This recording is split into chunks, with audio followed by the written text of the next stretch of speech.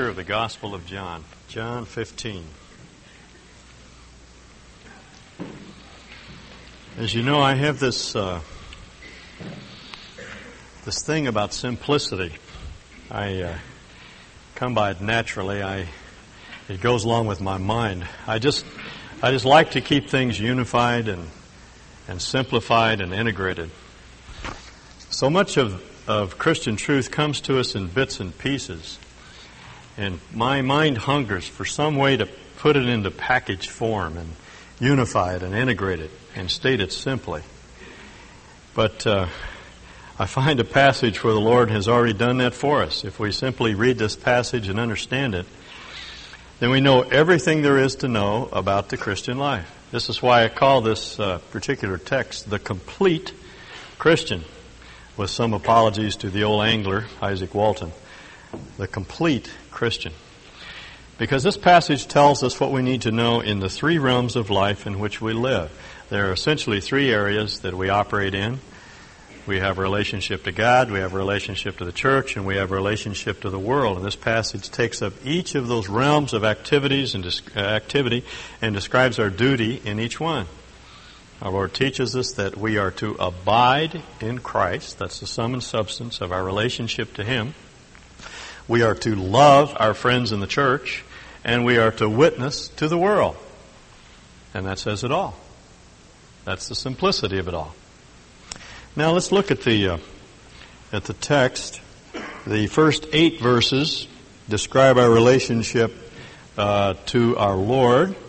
Verses 9 through 17 to the church, and verses 18 through 27 to the world. And that's the outline that we'll follow in making our way through these verses. Now, this is a lot of material to cover, but I deliberately wanted to cover all of this material in one message because, as I say, this gives us an integrated look at what it means to be a Christian. Now, the chapter begins with a metaphor, that of a vine and branches. I think this is what happened. Our Lord and His disciples left the upper room. They made their way down through the streets of Jerusalem, down the eastern slope of Mount Zion, through the Kidron Valley, up the western slope of the Mount of Olives. And there were vineyards there in ancient times at the base of the mountain on the sunny western slope. And as they passed through the vines, grapevines, this metaphor suggested itself to our Lord, and He used it to teach the disciples about their relationship to Him. Jesus says, I myself, literally, I and I alone am the true vine. And my Father is the vine dresser.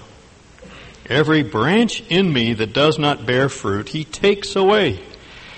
And every branch that bears fruit, He prunes, that it may bear more fruit.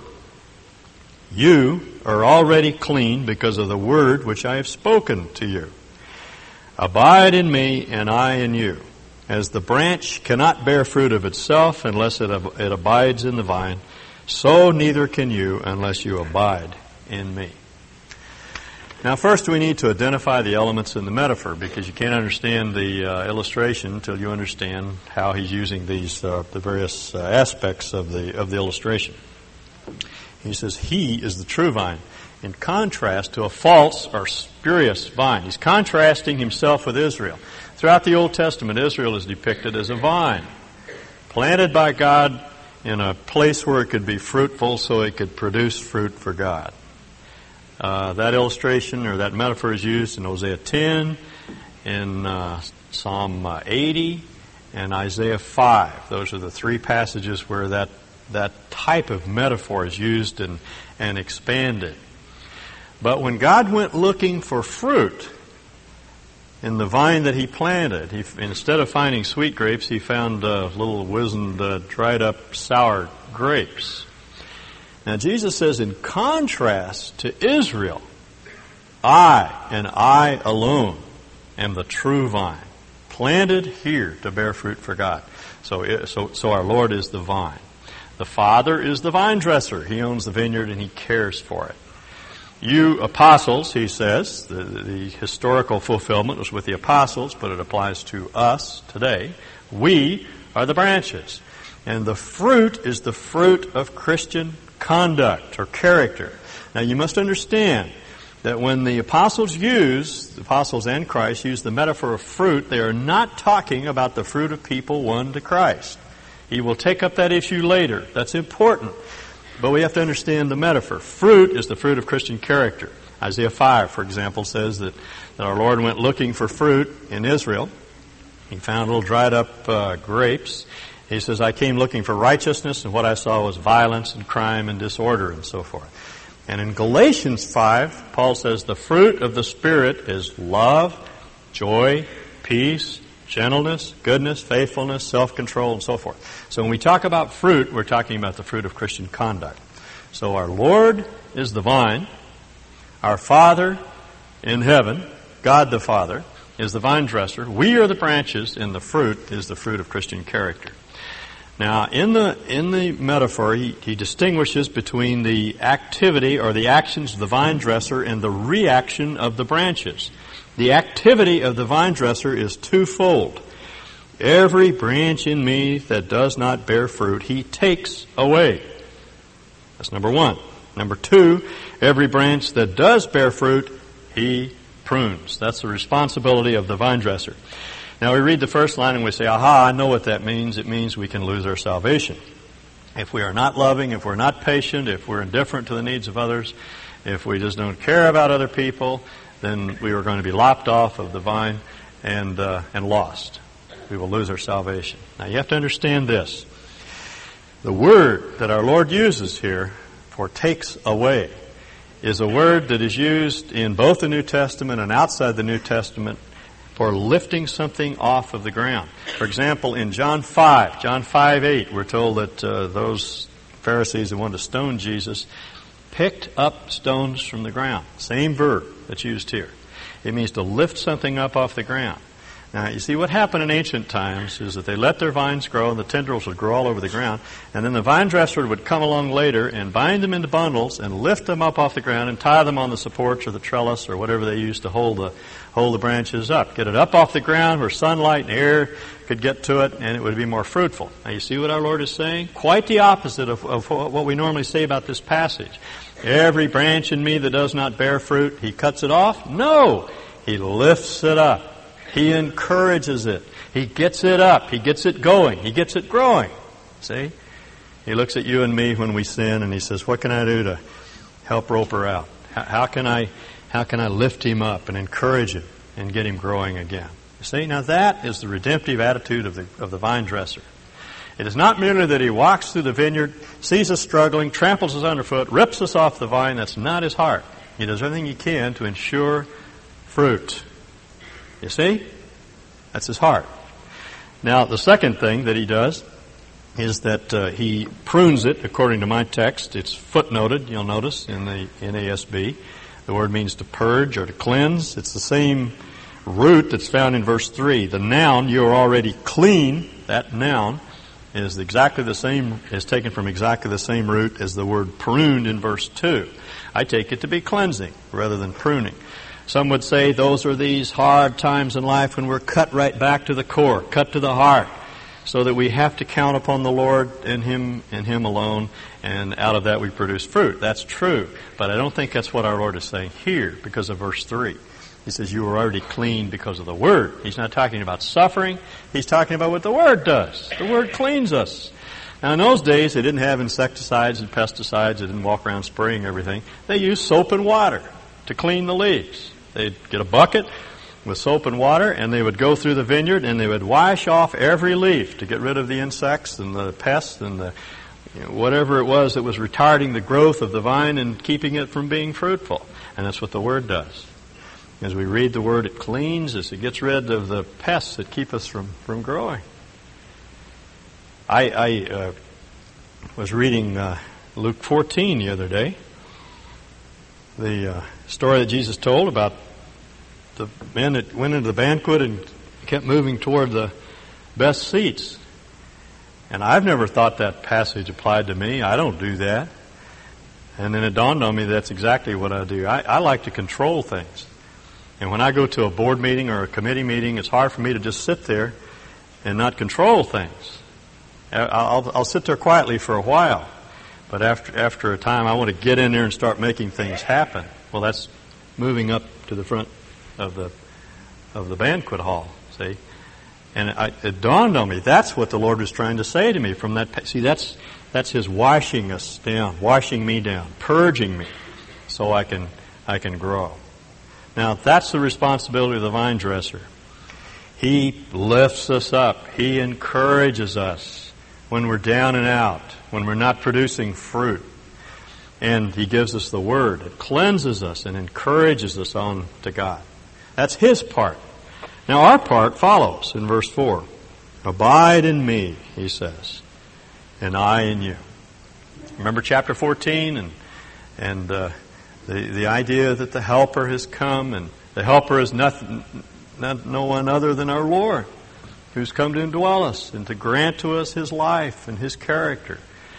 And now He says, as I abide in you, so you abide in me. Abide in me, and I in you. As the branch cannot bear fruit of itself unless it abides in the vine, so neither can you unless you abide in me. I have a vine. As a matter of fact, we have a couple of them in our backyard. Concord Grapes produces Concord grapes, and I occasionally go out there in the spring of the year and look at it, watch it grow. Suppose I went out there one day and the vine was all contorted and the branches were twisted and it was obviously in great distress and it was straining and making strange noises, and I say, "What are you doing?" And the vine says, "I'm trying to produce grapes." Ugh! I say, now wait. You've missed the whole point. You don't produce grapes that way. All you have to do is draw upon the life of the vine, and the grapes will come naturally. They're a product of the life that's already within you see? Now, that's what our Lord is saying. You don't have to strain and try real hard to be godlike. You don't have to clench your fists and set your jaw and decide that you're going to change, you're going to be more patient, you're going to stop talking so much, or you're not going to have lustful thoughts anymore, or you're not going to put yourself in the center of things anymore. And you try and you try and you try and you can't do it. See, that's not what He wants us to do. He wants us to take an area like that, an area of weakness, and expose it to Him and say, "Lord, change me." That's what it means to abide in Christ. We begin to draw upon the life of the vine. The same relationship that a branch has to the vine, we have to Christ. We just depend on Him. Just keep trusting Him. Keep relying upon Him. There'll be failures along the way. We'll set out to change in some area of our life and we'll find ourselves falling down. It's all right. We're forgiven. You get up, you dust yourself off, you go on, you keep asking the Lord to change you. And little by little, He begins to change you. Most change, I think, is seen in retrospect. You look back over the last 4 or 5 years of your life and you say, "Why, I actually have become a little more patient. I'm a little kinder to people. I'm not quite as abrasive, not as harsh. Who has done that?" Well, it's been the life of the Lord within, producing fruit, see? And there are certain disciplines that we maintain and help us to abide, reading the Bible and prayer and fellowshipping with other Christians. All of those things encourage faith, but they don't produce growth. It's not memorizing Scripture or reading the Bible or attending church services that makes you grow. What those things do is help you abide in Christ. And as you abide, you begin to grow. You see your life begin to change. And others begin to notice it as well. Now, he goes on in verses 5 through 8 to describe further results of abiding. Verse 5 reads, "I am the vine, you are the branches. He who abides in me and I in him, he bears much fruit. For apart from me, you can do nothing." So that's the first result. As you keep abiding, you bear much fruit. Now, if we don't abide and we don't grow and we don't show evidence of change in our life, it may indicate that we're not a part of the vine. That's why he says what he does in verse 6. "If anyone does not abide in me, he is thrown away as a branch and dries up, and they gather them and cast them into the fire, and they're burned." That's a bit of local color. He says, you know what happens to a branch that isn't united to the vine. If it's broken off, it falls down on the ground, it withers up, and it dies. It doesn't produce any fruit. And if you see a Christian who is withering up, or a so-called Christian who is withering up, and you see no fruit in their life, they're not becoming more loving, they're not changing at all, then you can, with good reason, question that they have ever been a part of the vine. Judas is a good illustration of that sort of a branch. He was never integral with Christ. He was never a part of the apostolic community. He had never committed his life to our Lord. And eventually, his lack, the fact that Christ's life wasn't in him, became evident. He withered up and fell off. Now, Jesus says that can happen. But if you abide in me, and my words abide in you, that is, you let the word speak to you, you take the word to heart, you listen to it, and you believe that the Lord is able to translate truth into character. If you abide in me, ask whatever you wish, and it shall be done for you. Now, again, this is not an unconditional promise. He is talking about asking for fruit. He's not talking about selfish requests that we make. He's talking about asking for change of character. If we're abiding in Him, if we're counting upon Him, if we're listening to the Word so that we understand what our Lord wants us to be, and we begin to ask Him to conform us to His character, He will do it. He will change you see. All you have to do is ask for it. Now, it's not automatic. It's not a matter of flipping a switch and tomorrow you are no longer impatient with people, or tomorrow your tongue is silenced and you don't sound off at the wrong time. That's not the way it works. I don't find it happening that way. I see that the Lord speaks to me about some issue and I say, Lord, please change me there. And then I may fail. And I say, Lord, I did it again, but I don't want to do that anymore. Please change me there. And then I fail again. And I say, Lord, I want to change there. And that's the process. And little by little He begins to change us. Now that's what Paul is talking about when he wrote to the Corinthians, and he says, as you look in the Word, you see the face of Jesus. And we long to look like Him. And as we look at Him and depend upon Him, we are changed from glory to glory. That's the way he puts it. From one degree of likeness to Christ to the next. From one attribute to the next. It's as we look with longing into His face. He'll change you. He'll change you. Now, as I look at this passage, essentially what he says is if you abide in me, the results are fruit, much fruit, more fruit. That's all he's saying. You'll grow. You'll grow. And the result is that God is glorified. Look at verse 8. By this is my Father glorified, that you bear much fruit, and so prove to be my disciples. Do you know why that's true? Do you know why God gets great fame out of the change that takes place in your life? It's because people look at you and they see that you're a different person than you were a year ago, and they can't attribute it to the fact that you suddenly just got yourself together, but rather that God is at work in your life. That's what he's saying. God gets glory. He becomes famous as a result of what He's doing in your life. And furthermore, he says, you prove to be my disciples. Do you see that little line in there? God is glorified, and you demonstrate that you're one of my disciples. Carolyn was telling me this morning of one of the women in our congregation who has volunteered to serve at a local hospital, and she takes it, it's not just a matter of going into rooms and cleaning up, but she sees this as a ministry of love to people, and she takes a lot of time to talk to them and demonstrate the love of Christ for them. And she went into a man's room and began to tidy things up and fix his flowers and did a lot of extra special things for him. And it was obvious that he wanted to talk, so she stayed and chatted with him. And after it was over, as she was getting ready to leave, he said to her, "You're a Christian, aren't you?" Because he had seen the love of Christ in her face. And that's what the Lord does for you. You begin to change. And people recognize that you're changing. And they attribute it to the Lord Jesus, to His activity in your life.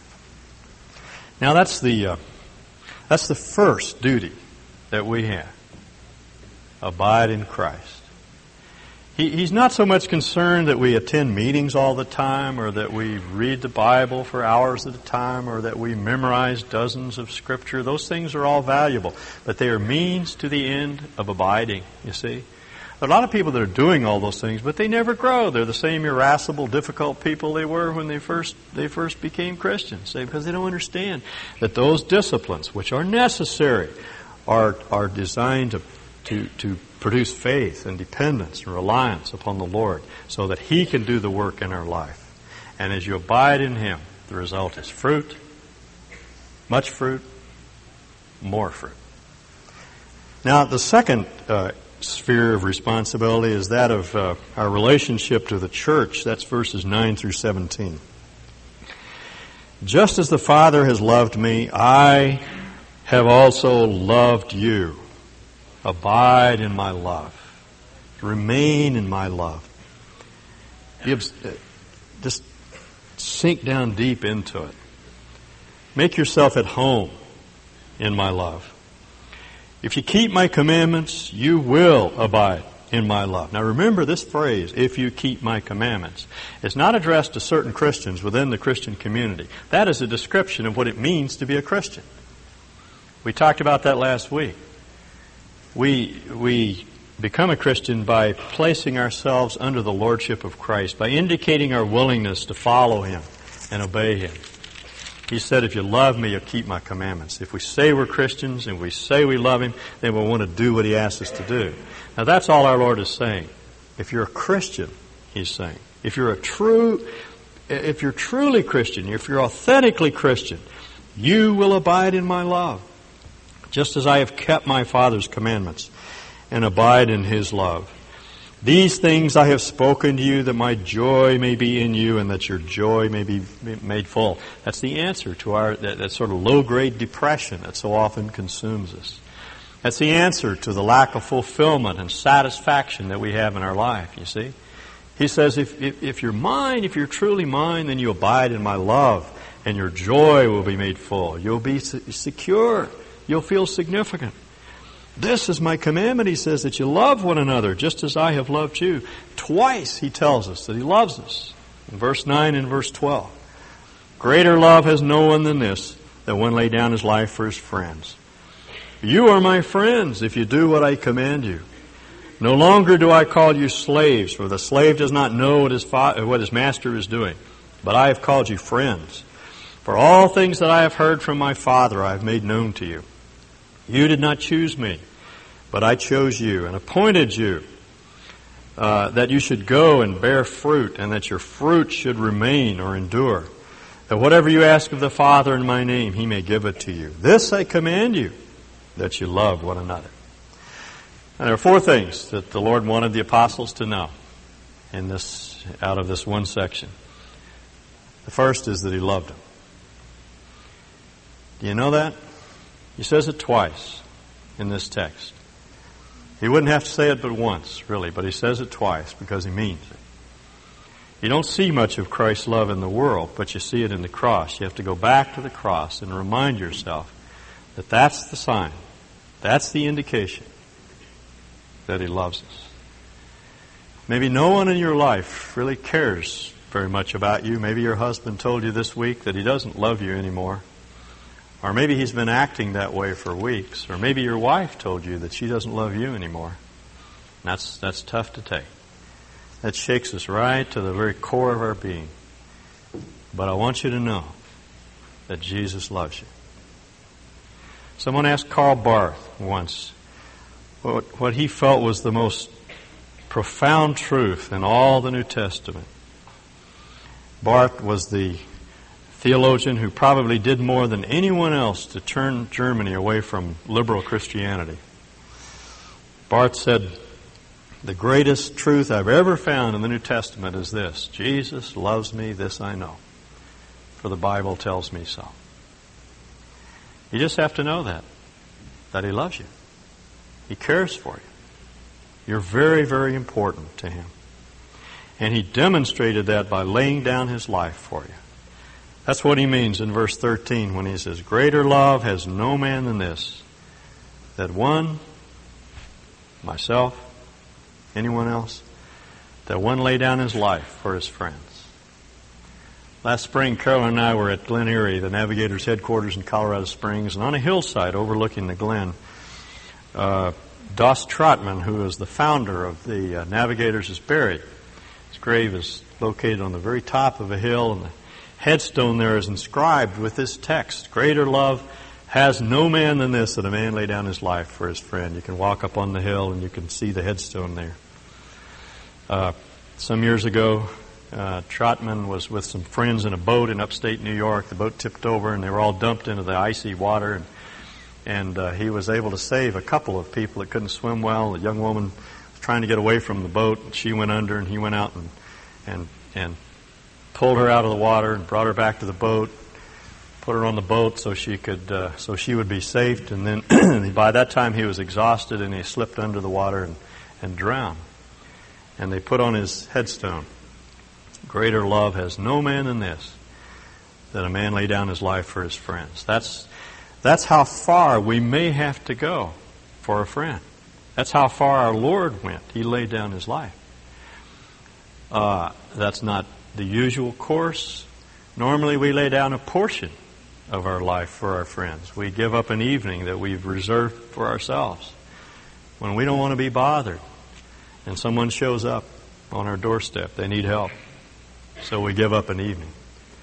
Or we have some money that we've put away for ourselves for some private, personal purchase, and then we discover that someone has a need, so we give that away. That's what it means to give up your life. That's what love is. And our Lord demonstrated that for the church, whom He designates here as His friends. Do you see how the argument develops? He says, the question might be raised because of the statement in verse 13. You lay down your life for your friends. We might raise the question, who are my friends? And Jesus says, in essence, as you read through the passage, you are my friends. That is, the people of God, the church, the apostles, fulfilled historically in the apostles. Today He's talking about us. He says, we're His friends. We're His friends on two counts. And I'm not going to take time to develop this. You can read it on your own. He says, I've called you friends because I tell you everything. It's on my heart. That's what a friend does. You call them on the telephone and you just unload everything that's on your heart on a friend. You're much more personal and intimate, and out front, and honest with a friend. Jesus says, you're my friends. I've just opened my heart up to you. And secondly, He says, you're my friends because I chose you. You didn't choose me. Verse 16, I chose you. So the church becomes the friends. The people within the church become the friends of God because our Lord has opened His heart to us, and because He has chosen us. And I think what our Lord is saying here, in essence, is love me, love my friends. That's what He's saying. We don't even choose our friends, He chose them for us. You folks sitting out there are the Lord's friends. Those of you that know Him personally, you're His friends. And if I belong to Christ and love Him, then I have to love you because I belong to you. If you're Jesus' friends, I can't turn you down. See? That's what He's saying. The thing that we must do, He says, is love our friends. And He commands it twice. He says in verse 12, this is my commandment, that you love one another just as I have loved you. And then secondly, in verse 17, this I command you, that you love one another. So He comes full circle. He says it twice. I've loved you. Now you love one another. Now I want to tell you how to love one another. It's not easy because our Lord happens to choose friends that I wouldn't choose for friends. You probably wouldn't choose me for a friend. And I know some Christians that are hard to get along with. They're a little bit difficult. There's a poem I quote sometimes about, to live above with saints we love, that will be endless glory. To live below with those we know, well, that's another story. We got to get along with each other here on this earth. And yet we're sometimes very difficult to get along with. You ever thought how difficult the disciples were to get along with? How often they disappointed the Lord? How selfish they were? How hard to work with? How completely obtuse at times he would teach them something and they just couldn't get the point. And He must have felt the temptation to be impatient and frustrated with them from time to time. And yet John 13 says He loved them to the end. He loved them perfectly. How did He do that? Well, verse 9 gives us the key. It's a secret. This is one of God's sacred secrets that He imparts to us. Jesus says, as the Father has loved me, I have also loved you. The way to love other people is just to remind yourself of God's love for you. Every time you're tempted to be unloving to someone, just stop and remind yourself of what our Lord did for us. Giving up His life for us, caring for us. Now, putting up with our foibles and fragile nature and our tendency to fail, and we keep disappointing Him, but He just keeps loving us. So just remind yourself of His love, and that sets us free to love others. That's the wellspring from which love flows. We love, John says in his little letter, because He first loved us. Now that's the responsibility we have to one another.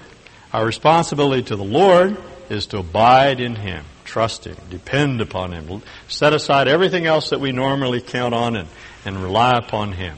And the result will be fruit, more fruit, much fruit. And the Father will be glorified through that.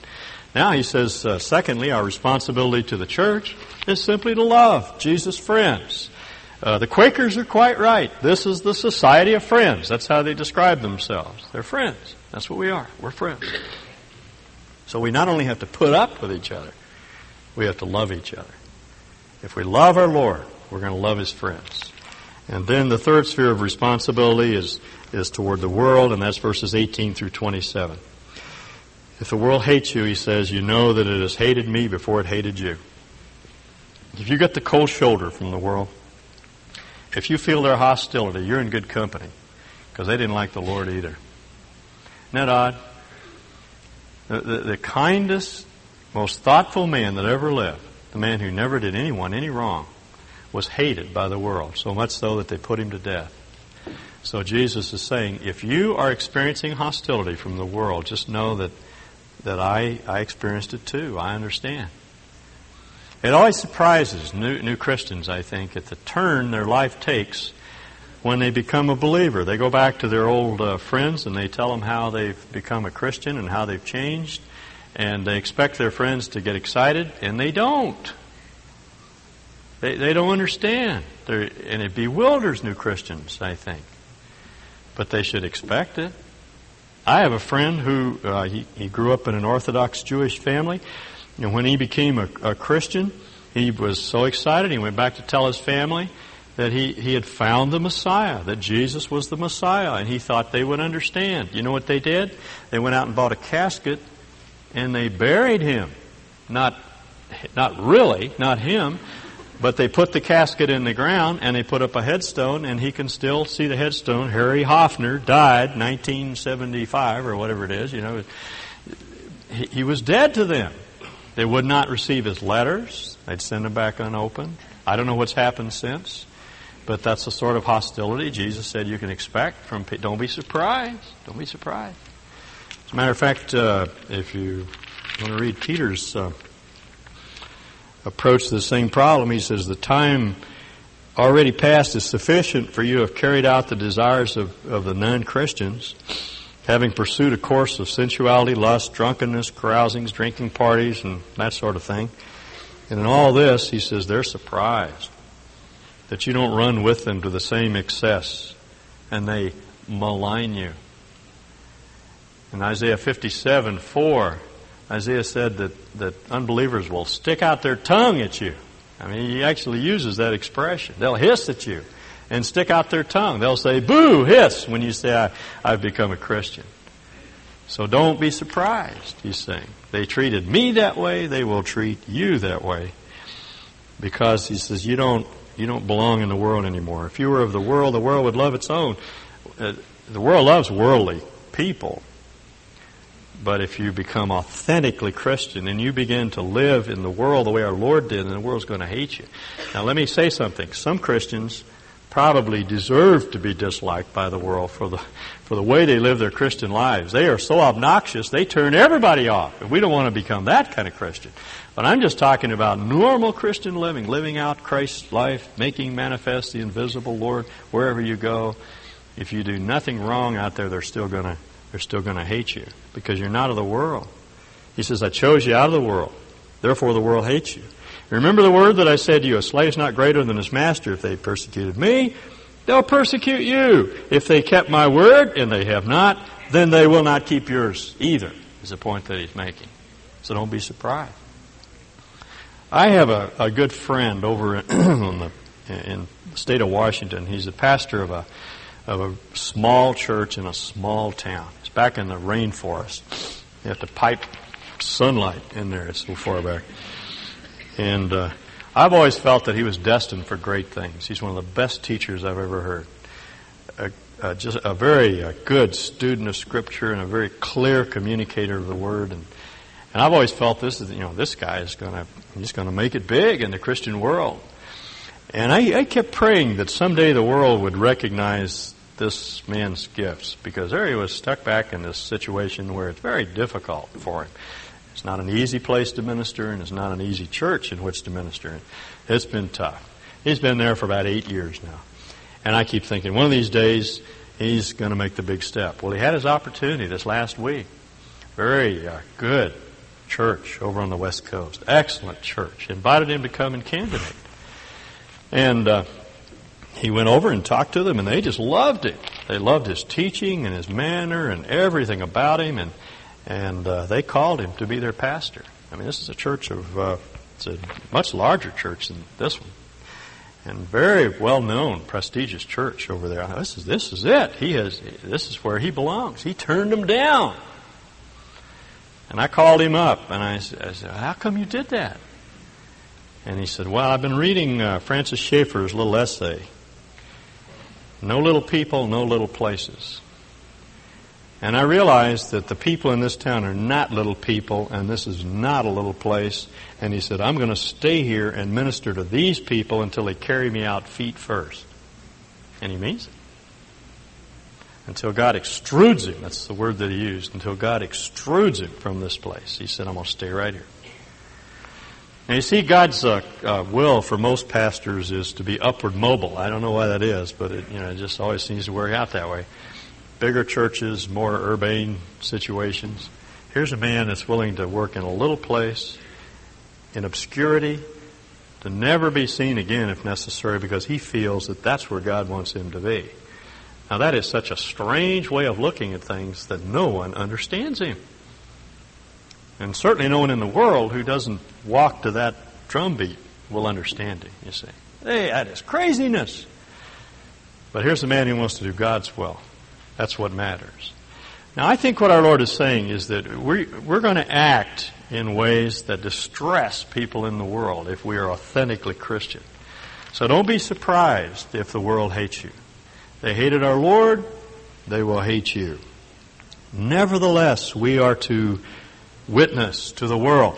See, that's the context of this statement about witnessing. Hostility in the world, nevertheless, he says, you're to witness to it. When the Helper comes, whom I will send to you from the Father, that is the Spirit of truth, who proceeds from the Father, he will bear witness of me. And you will bear witness also, because you have been with me from the beginning. The Helper, as you know, is the Holy Spirit, the one called alongside, the one called within. And we learn from chapter 14 that this is none other than our Lord himself who comes to indwell. So when the Lord comes in the person of the Holy Spirit on the day of Pentecost, I think that's what he means by the one who proceeds from the Father. There have been miles of ink written on this particular subject. What does it mean for the Spirit to proceed from the Father? But I think he's simply talking about Pentecost. On that day, the Holy Spirit was poured out by the Father upon the believers of that time, the early believers. He says that when that happens, he, did you look at the text? He will bear witness. In other words, his witness is antecedent to ours. For some reason, we've turned that around. We say, we witness, and then the Holy Spirit moves in and corroborates our witness. But that is not what our Lord is promising here. He's saying that the Holy Spirit goes before us to witness to a hostile world. And he'll tell us later precisely what that witness is. It consists of specific things which the Holy Spirit says to people out there whose hearts are not yet ready to hear the gospel. The Spirit goes first to witness, and our witness corroborates his. You see that? Now that helps tremendously, because I don't need to worry about the hostility in the world, because I know that the Spirit of God is speaking here and there and here and there to people. And often their opposition is nothing more than the sort of thing that happened to Paul. Paul was breathing out threatenings against the church, and he was going up to Damascus to kill Christians. And the Lord appears to him, and he says, Paul, it sure is hard for you to kick against the goad, isn't it? And you get this picture of God just giving Paul the goad every time he turns around. And he's like an ox that's kicking the goad. And you see, his hostility came out of the fact that God was convicting him. The person of the Holy Spirit was convicting him of truth. And when the Lord appeared to him, he responded, you see. And that gives us great hope. That's what the Lord is doing out there in the world. Despite the hostility, He's speaking to people about their relationship to Him. I remember once walking across the campus of the Foothill Junior College in Los Alamos Hills, California, a number of years ago, and there was a young man sitting under a tree reading a newspaper. His name was Alan Hugel. He was in the aeronautics program there at Foothill, and I didn't know him, and I was waiting for another student who didn't show up, and so I began to chat with Alan, and after a while I said, tell me, do you have any interest in spiritual things? And he said, it's really odd that you should ask me, because I was sitting right here thinking that I need to settle my relationship with God. He had just come back from Korea. He had a Christian first sergeant who had witnessed to him, and the Lord had been speaking to him even before that and opening his heart. And he was just sitting there waiting to hear the gospel. There are people like that all over the place whose hearts the Spirit of God has opened. His witness precedes ours. He will witness of me, Jesus says, and you will witness also. Now, note that our witness is a witness to Christ. That's all a witness is. We just tell people what Christ has done for us. That's why I'm a little bit uneasy about methods, classes, and evangelism. We teach them, but we don't want to give the impression that you get you memorize a few statements and you can go out and effectively witness. No, really the best witness is just someone who tells what happened to them. They talk about the authenticity of their relationship to Christ. That's the most impelling witness of all. Just go out and start sharing Christ with people. Start giving witness. And you know that the Holy Spirit has gone before to open the way. Do you remember, about a month ago, after a morning service, I asked you all to pray that God would give you an opportunity within the next month to share the gospel with someone? I got a letter this last week from a woman in our congregation who had taken it a step further. She prayed that God would give her an opportunity to lead someone to Christ before the end of the year. And she didn't know how she was going to do that because, as she put it, she's not very good at one-on-one witnessing. But she was asked to go speak to women's groups here in the area. And she's been traveling from place to place, just sharing her faith. And she tells me in the letter that that the Lord not only gave her one, but 13 women have come to Christ in the last month because she's been witnessing to what Christ has done in her life. Now you see, it's also simple. Our Lord wants us to abide in Him, trust Him, depend on Him, and then love one another. And out of that relationship, the security, the strength that comes from knowing that we're loved of God and secure in Him, to begin to share our faith with others and count on Him for the results. If we do that, we're doing what God has called us to do. We're complete Christians. And we're going to have an enormous impact upon this community and upon the entire world. Now, isn't that simple? Abide in Christ. Love your friends. Witness to the world. Let's pray.